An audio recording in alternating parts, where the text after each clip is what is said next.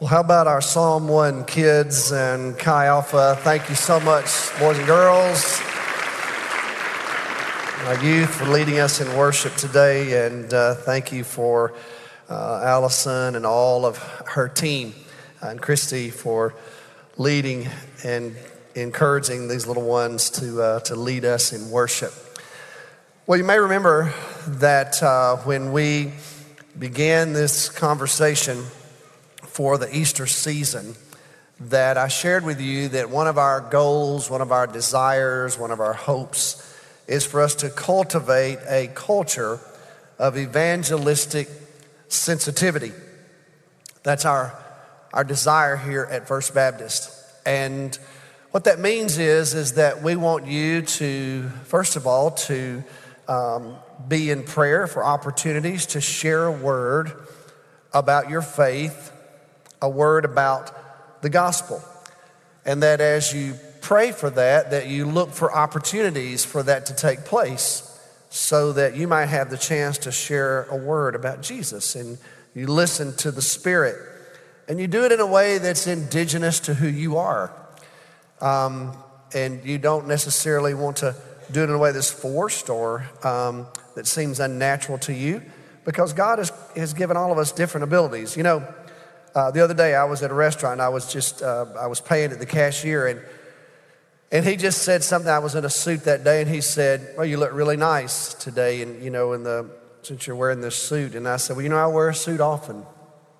And he said, "Really? Does your job require it?" I said, "Actually it does." And he said, "Is that right?" I said, "Yeah." He said, "Well, what do you do?" I said, "Well, actually, I'm a Baptist pastor." And he kind of raised his eyebrows, and he said, "Oh, really?" I said, "Yeah." And I said, "Those are the best kind."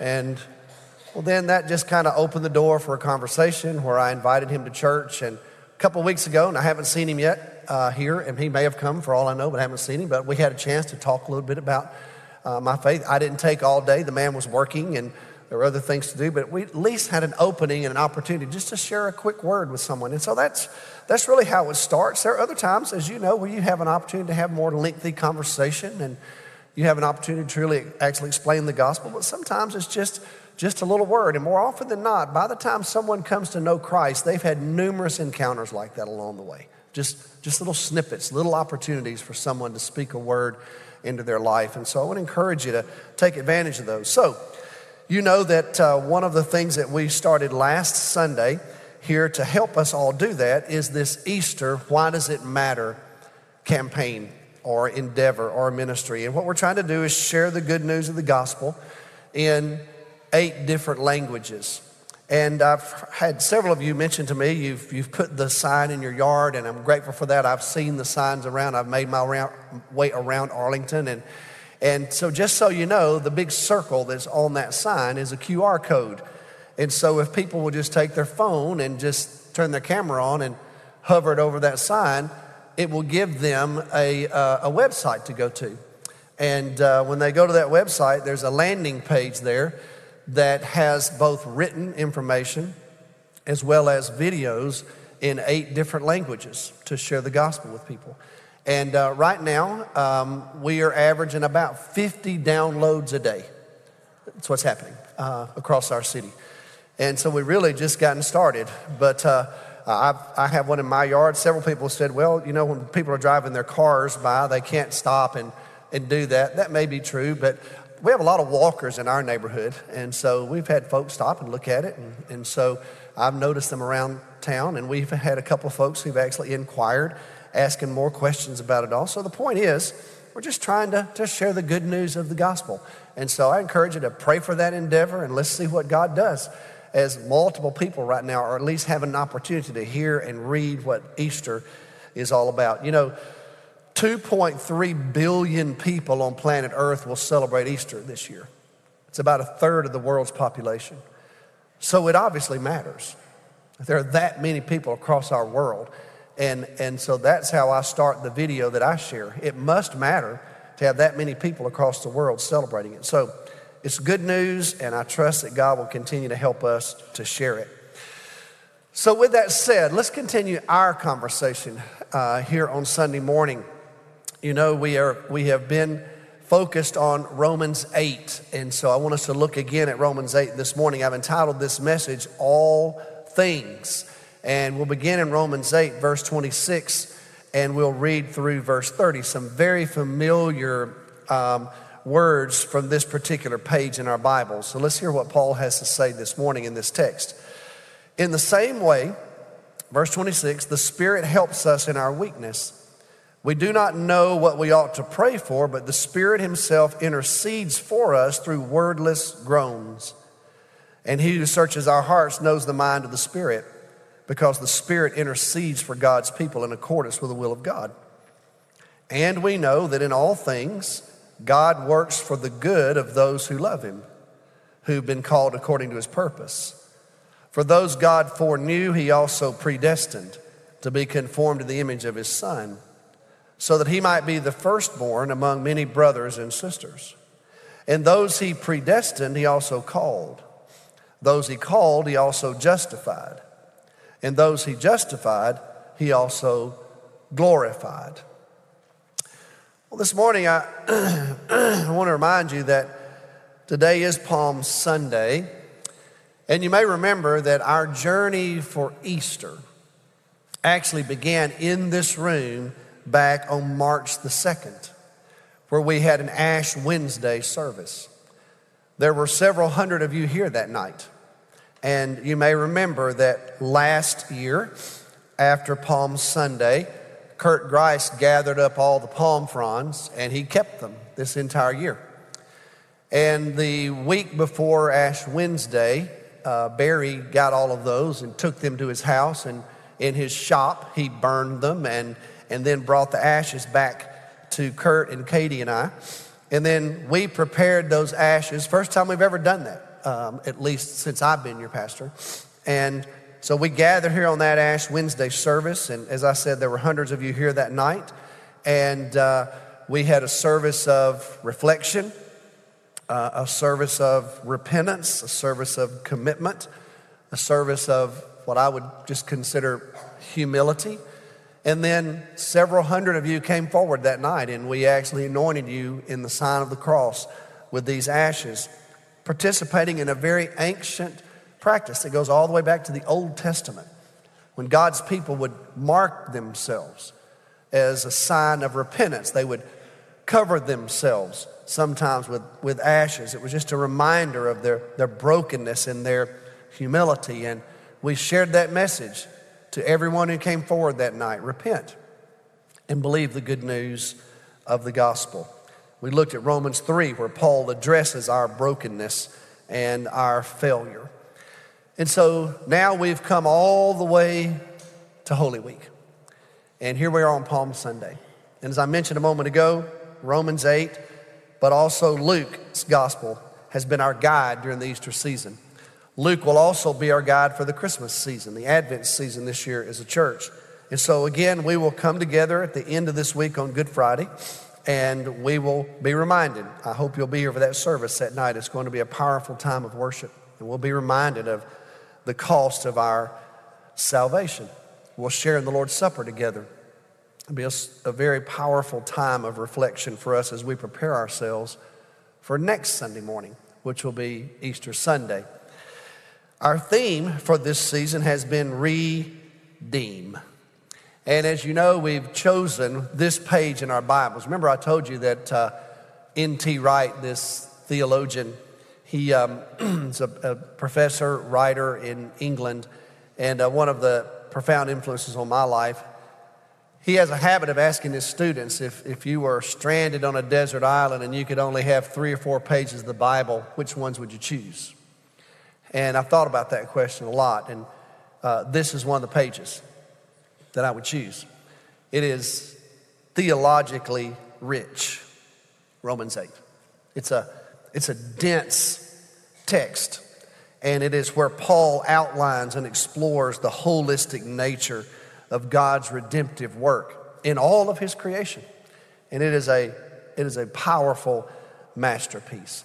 So we've been making our way through it, and we've come all the way to verse 26.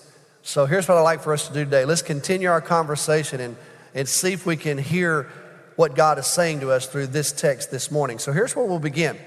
And it really is a connection to last Sunday's sermon, as I concluded last Sunday's sermon. Let's begin with what Paul says about the presence of God.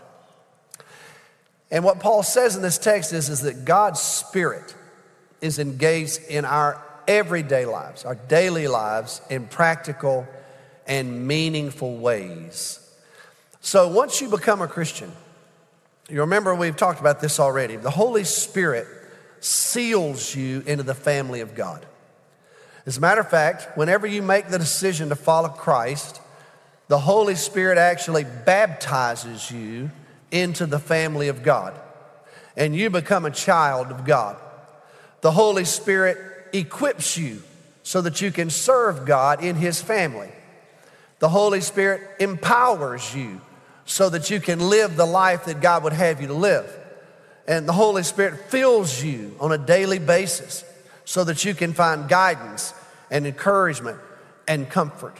So the role of the Holy Spirit is the actual presence of God in your life every day. And this very text helps us understand a little bit more about the Holy Spirit's role in our life. This text reveals the intimate, deep ministry of the Holy Spirit. So let's look at what Paul says. Look at verse 26. He says, the Spirit helps us in our weakness. So I love that Paul says us. The Spirit helps us in our weakness. So Paul himself knew what a challenge it is to live this Christian life. It's not easy to live the Christian life because we are swimming upstream in almost every respect. We're doing battle with ourselves. We're battling our own sinful nature. We're battling the sinful nature of the people who are around us. We're swimming sometimes in just a sea of brokenness and faulty perceptions of God. And many times we are awash in a culture that does not understand the deep things of the Spirit. And so Paul acknowledges that even in his day, the Spirit helps us in our weakness. Here's one of the ways the Holy Spirit helps you every day, whether you realize it or not. The Holy Spirit helps you in your prayers. And that's exactly what Paul says. When you look at this text, Paul says, I love that he puts it this way, we don't even know how we should pray. And what Paul is acknowledging is that so often even our prayers are misplaced. Because sometimes our prayers are just so selfishly motivated. Here's the good news. God does not answer all of your prayers. Aren't you glad? Think about some of the stuff you prayed for. I think about it in my life, some of the things I've asked God to do for me. So focused on my own selfish view of the world. And so Paul acknowledges that. He says, we don't even know how we ought to pray. We need help. And so guess what the Holy Spirit does? He intervenes on our behalf. And Paul says there are even sometimes when what's going on in our life is so deep, it is so challenging, we can't even put it into words, and the Holy Spirit intercedes for us. And he provides ministry to us even when we can't come up with the words. And even in those groaning times, the Spirit interprets our prayers before the Father. Wow, what a precious gift God has given you. When you find yourself in the lowest time in your life, and there are some of you right now that, some of you recently have just been through some really hard times. We have people in our church that have gone through some very challenging, difficult times. Times where they felt overwhelmed and may not even known how to voice a prayer. It's in those moments where God intersects our lives and He intercedes on our behalf through His Spirit. And He voices those prayers for us even though they're wordless to us. What a beautiful gift.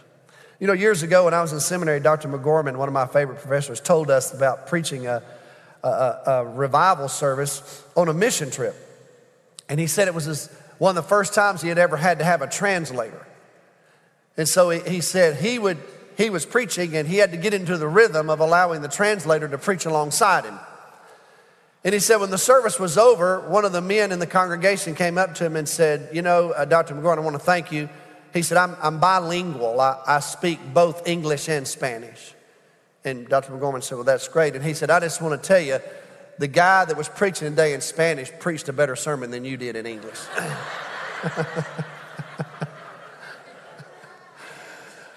And Dr. McGorman told us, and that's how it is with the Holy Spirit. He prays better prayers than we do. He steps in sometimes, and he takes whatever that is inside of us and translates it even before the Father. What a gift. And notice what else the Spirit of God does.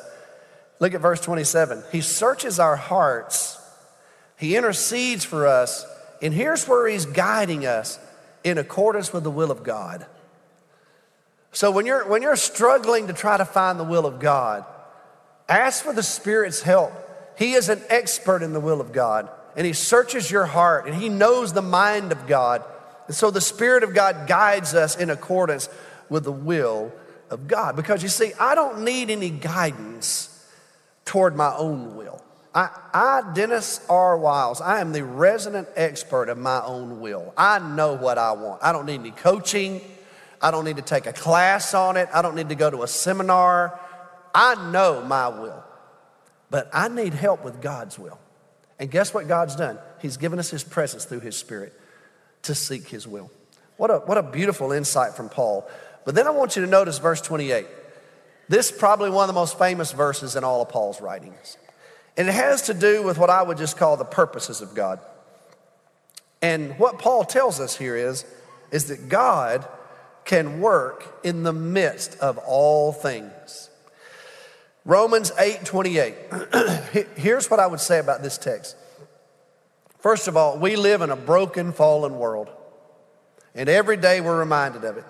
Paul's already told us in this text right before this one, we read last Sunday, even creation has been affected by sin. True? Y'all remember that conversation last week? Even creation is broken. It's out of sorts. And so it's groaning for a time of redemption, a change, if you will. And so Paul acknowledges that. So that's the world we live in. So consequently, in this world, bad things happen. The Bible says it rains on the just and the unjust. That means that you can live your life as best you know how to live it. You can be obedient to God as best you know how. You can do the very best you know. And guess what? You can still experience calamity and tragedy. True? It's just part and parcel of living in the world we live in, because the world is broken. So there are wars and disease and death and violence, abuse and neglect. That is just a part of what it means to live in a broken world. Now here's what I want you to notice Paul does not say. Look at verse 28. Paul does not say God causes all bad things to happen. That's not what he says. And he doesn't say that all bad things can actually become good things, and you ought to be grateful for all the bad things. If you're the kind of person that's grateful for all the bad things in your life, you're just weird. We're not grateful for all the bad things. You know, when the Bible says give thanks in all things, what that means is you're just thanking God that he's there with you. But you don't have to thank him for the calamity, the tragedy. You know, bad things are going to happen. But here's what he says. God is working a purpose, he says in verse 28, and he's working that purpose even through all things. And because of that, ultimately, God's good will triumph. That's really what Paul is saying. He's not saying that you're always going to see a reason for why bad things happen. Sometimes we want to know that. Why did this happen? We want that 1-to-1 ratio. What's the reason for this? Well, we may never know the reason for it. That's not the point. It's the purpose of God that is at work and at play in our world, even in the midst of all the brokenness and the sorrow and the tragedy. There's still the thread of God's purpose that's being woven into the fabric of everything that's happening. And so God somehow, in his sovereignty and grace, he can take all that's bad and somehow still accomplish his purpose through the midst of it. That's why you can say that ultimately good is going to win. And that's what Paul is saying here. So, for example, you remember the story of Joseph in the Old Testament? One of my favorite stories, one of my favorite characters in the Old Testament is Joseph. When Joseph is sold into slavery, would we not all agree that was a bad thing? When his brothers beat him up and threw him into the pit, wouldn't we all agree that was a bad thing? When Joseph gets put in prison unjustly by Potiphar and Potiphar's wife, wouldn't we all agree this is a bad thing? So bad things are happening to Joseph, and it's all at the hands of his brothers. Now, you can say Joseph is culpable because he was a little bit braggy. True?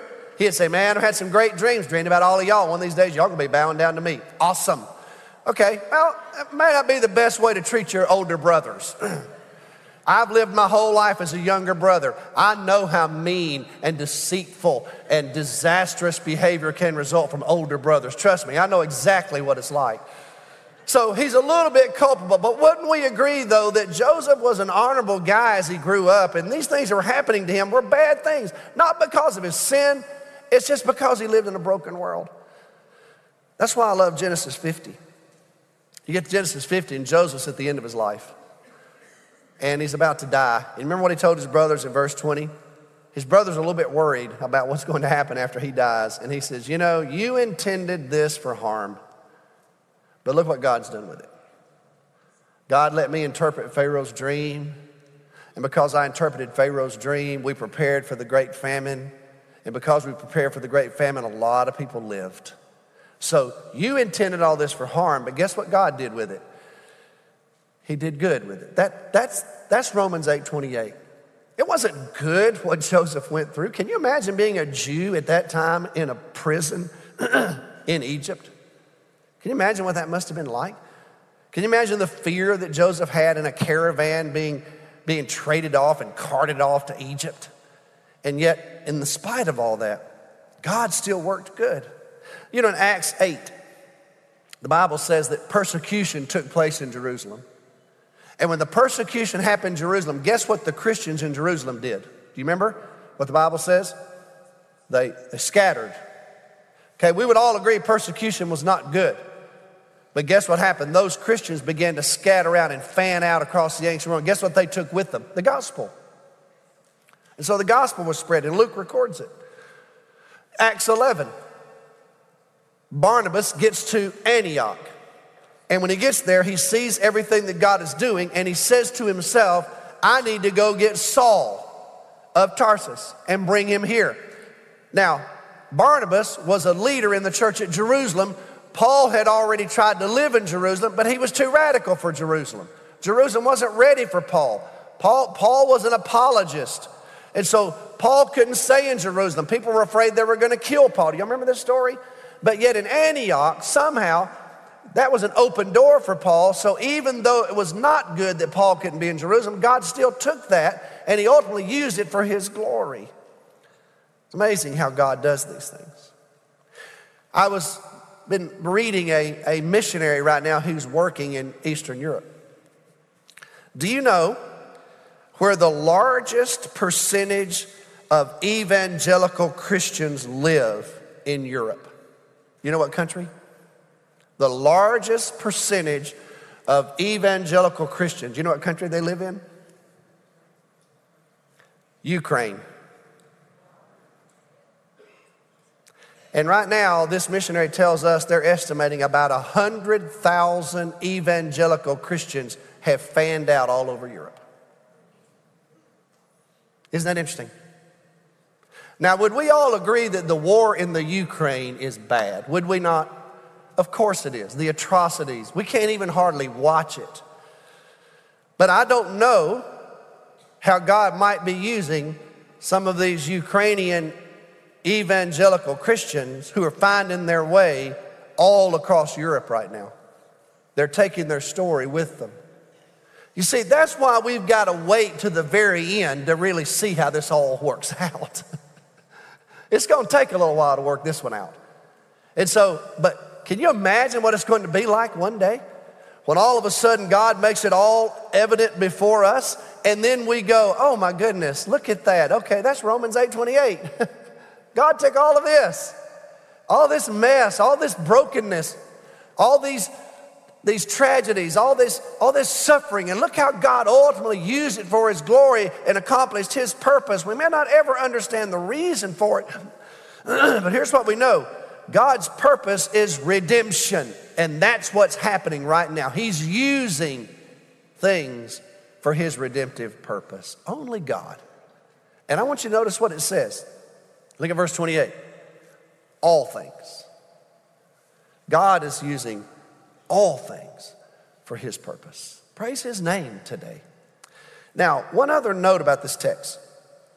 It's a word about providence. And I want you to look at it with me, verses 29 and 30. Because here's what I hear Paul saying. God is at work within us. He's shaping us. He's conforming us to the image of his Son. See, when you become a Christian, when you give your life to Christ, something powerful begins to happen in you. Something that you could never do on your own. Something that you don't have the wherewithal to accomplish. Something you just don't have the strength, the resiliency, and the power to address on your own. But God is doing something in you. Now you partner with him and you participate with him. That's how it works. You've got to be a part of what God is doing. It reminds me years ago of when I was pastoring in Mertens and one of our farmers purchased a new piece of property. And he took me out there one day to look at it. And I mean, it was beautiful. He had just got it ready to be cultivated, to plant and all that. And I told him, I said, man, this is some beautiful piece of property. I bet you loved being able to get this. He said, oh, I said, God really provided for you. He said, yeah, he did. He said, but you should have seen this property when God had it all by himself. It was terrible. But he and I together, we're working something out. And I sat there and thought about that. Well, that's how it is. He and I together. Well, that's what's going on with you. You and him together right now. Here's what's going on. You're working on something, but you can't do it on your own. And he's not going to do it without you. And so it's him changing you. It's him shaping you. He's not just sitting idly by. He's not going to leave you alone. He's not going to let you be. He's just not. He loves you too much. He's not going to let you have all the rough edges. He's not going to let you just excuse everything away. He's working in you. That's what he's doing. So look at this text, y'all. Look at verse 29. This text is just filled with theological terms that cause some people great pause. Okay? So let's look at these terms. Verse 29. Foreknew. For those God foreknew, there's God's foreknowledge. Predestined. Now that's a scary word for many. They see that word. It's either a scary word or a happy word. It depends on your perspective. Conformed. Image. Firstborn. Predestined. Called. Justified. Glorified. Every one of those words are rich theological words. They all have profound meaning. Now, some people read verses 29 and 30, and here's what they see. They see God individually electing people for salvation so that they might be conformed to the image of God according to his foreknowledge. And so the whole understanding of individual election, predestination, if you will, if you want to call it that. Some people read this text and that's what they see. Does that make sense? That's how some people read this text. Okay? That is not how I read this text. It is not what I see in this text. The whole understanding of the Calvinistic approach to theology, sometimes it's referred to as the Reformed view. The reason that word is used is because it's tied to the age of the Reformers, people like John Calvin and John Knox and others. It's Reformed theology. We have numerous people in our church who are Reformed in their view, certainly all across Christendom. The Presbyterian Church is the heir of John Calvin's teaching. Sometimes it's referred to as Calvinism. Y'all are familiar with this, right? And there are generally five points that are associated with Calvinism. And we use the acronym TULIP. Makes it easy to remember. T is total depravity. That means that everybody's born a sinner, separated from God, depraved, unable to respond to God on their own.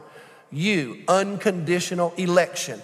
From texts like this, God has chosen individuals for the purpose of salvation. L, limited atonement. Jesus only died for those who are elect. I, irresistible grace. Once God calls you, you can't refuse him. And P, perseverance of the saints. Once you receive this gift, you can't lose it. In other words, it lasts forever. So tulip, does that make sense? I am a clipped tulip. Now, some people say you can't do that. And I look at myself in the mirror every day. Yes, you can. Some people think it's irrational. It's not irrational. You and I have the responsibility of reading the scripture and do the very best we can with it. Some of my very best friends, some of the professors who profoundly impacted my life are 5-point Calvinists. And I have a great deal of respect for them, and I certainly do for John Calvin. But I have to wrestle with the scripture myself. I have to decide for myself, what do I believe about all this? So for me, I accept total depravity and perseverance of the saints. But I don't believe in unconditional election. I don't believe in limited atonement, and I don't believe in irresistible grace. So here's what I believe this text is teaching. Are y'all still with me? Because I think it's important for you to know what your pastor believes, okay? And this is what I believe. So some people say, well, then you're the opposite of Calvinists. No, I'm not. I just said I'm a clipped tulip, okay? I'm not the opposite of it. I don't believe people are born without sin. I also don't believe you can lose your salvation. So I do hold on to those two tenets. But here's what I think this text is teaching. I don't see this text referring to individual election. I see this as categorical election. In other words, what I see this text teaching us is that God is redeeming a people, which is what he's always done. And the people that God redeems, he knew that people were going to respond to this gospel. And here's the purpose behind the redemptive activity of God. What is it that God is doing? What is God trying to accomplish in the category of the saints? In other words, all the elect, all the people of God who've chosen to respond to the gospel. All of us are a part of God's chosen people once we make the decision to follow Christ, because God has called a people, the church. What's God's intent? So regardless of whether you believe in individual election or you don't, like me, we all agree on this. Look at what he says in verse 29. He says, those that God foreknew, he is predestined for what? To be conformed to the image of his Son. That's what's happening. That's what God's doing in the church. That's what he's doing in you and in me. He is morphing us. That's the Greek word there. He is shaping us. He is changing us. And notice, we were created in the image of God, but we're broken, fallen creatures. Remember, we fall short of the glory of God. So what's God doing? He's restoring something in you, and he's trying to conform you to the image of his Son so that Jesus will be the firstborn. Jesus will be our oldest brother. We will all be like him. We will be shaped toward him. We will be responsive toward him so that our lives might reflect him. And notice this, those that he's predestined, those that he's called now. That word called, in other words, it means that God has placed something on your life when you're a Christian. It's a calling from God. And notice what he does. Through the grace of God, the power of God, the providence of God, he justifies you. He declares you innocent before God. He redeems you and rescues you from your sin. And then he restores what's broken in you. And what's broken in you? Your ability to reflect the glory of God. And so what does he accomplish in the life of a Christian? He glorifies us. We're glorified by him. And so this text, powerful, rich, deep, meaningful, regardless of where you stand on the issue of election, the beauty of it cannot be missed. Here's what God is doing in and through his people. He is redeeming every part of us so that we will look like Jesus. And he's using all things to do it. When I was in seminary, I went to seminary with an evangelist. His name was John Moldovan. And he was from Romania. And one day in class, he gave us his testimony, and it was just a reminder to me of this whole text right here. He was arrested, brought into the authorities in Romania. He was persecuted, he was beaten. He was told that his wife and daughters were already dead. And it was a sad, tragic time for him. He had a certain interrogator. And when he came into the jail, they noticed he had this little book. And he asked if he could keep it. And they let him keep it. It was a New Testament. And so he said the interrogator would come in all along, and he would take that book away from John. He'd say, if you'll take this book and just denounce it and declare your loyalty to the Communist Party, we'll let you go home. John wouldn't do it. John said, I can't do that because this book is the truth, and I put my life on it. And this interrogator would say, so in other words, you will stay here and be persecuted just because of what you believe about this book? Yes. In other words, you'll let us beat you, which they had been beating him. And finally, John said, yes. In other words, you will let us kill you. Yes. And finally, one day, the interrogator said, I don't understand this, John. Why are you so adamant about this? And John said, here's what you can do. You can kill my wife, You can kill my children, you can kill me. And he pulled that little New Testament and he said, but what you can't do is take what this gospel's given me. You can't take it. See, it's not in your power to take it. So you think you have control over me. And he said, here's what's sad. I'm the only one in this prison who's free. You're all in jail. You just don't know it. So finally the day came when they let John go. He was on his way out and the interrogator stopped him and he said, I'm still amazed by you. And John said, well, it's because of what God has done in me through Jesus. And as John turned to walk out the door, the interrogator said, I have one more question. And John turned around, he said, could I have that book? And John Moldovan said, I have no idea what happened to that man, but I turned around and I gave him the most precious thing I knew to give him, the gospel. God works in all things, doesn't he? All things to accomplish his purpose. And his purpose is redemption, justification, glorification, so that we all might look like Jesus. Wow. May it be so in your life and mine. Let's pray together. Well, Father, today we are grateful for this gospel, and it is good news. And we thank you that we have it, that it's shaped our lives, set us free, redeemed us from sin, delivered us from brokenness, and offered us hope. And we thank you for it. And God, we also know there are many who need to hear it, many who need to know it, many who need to experience the freedom that it offers. So we pray that we'll be faithful in sharing this good news, and that when we share it, it'll take root in people's lives, and they will embrace this Savior that we celebrate this week. And we pray in his name, amen.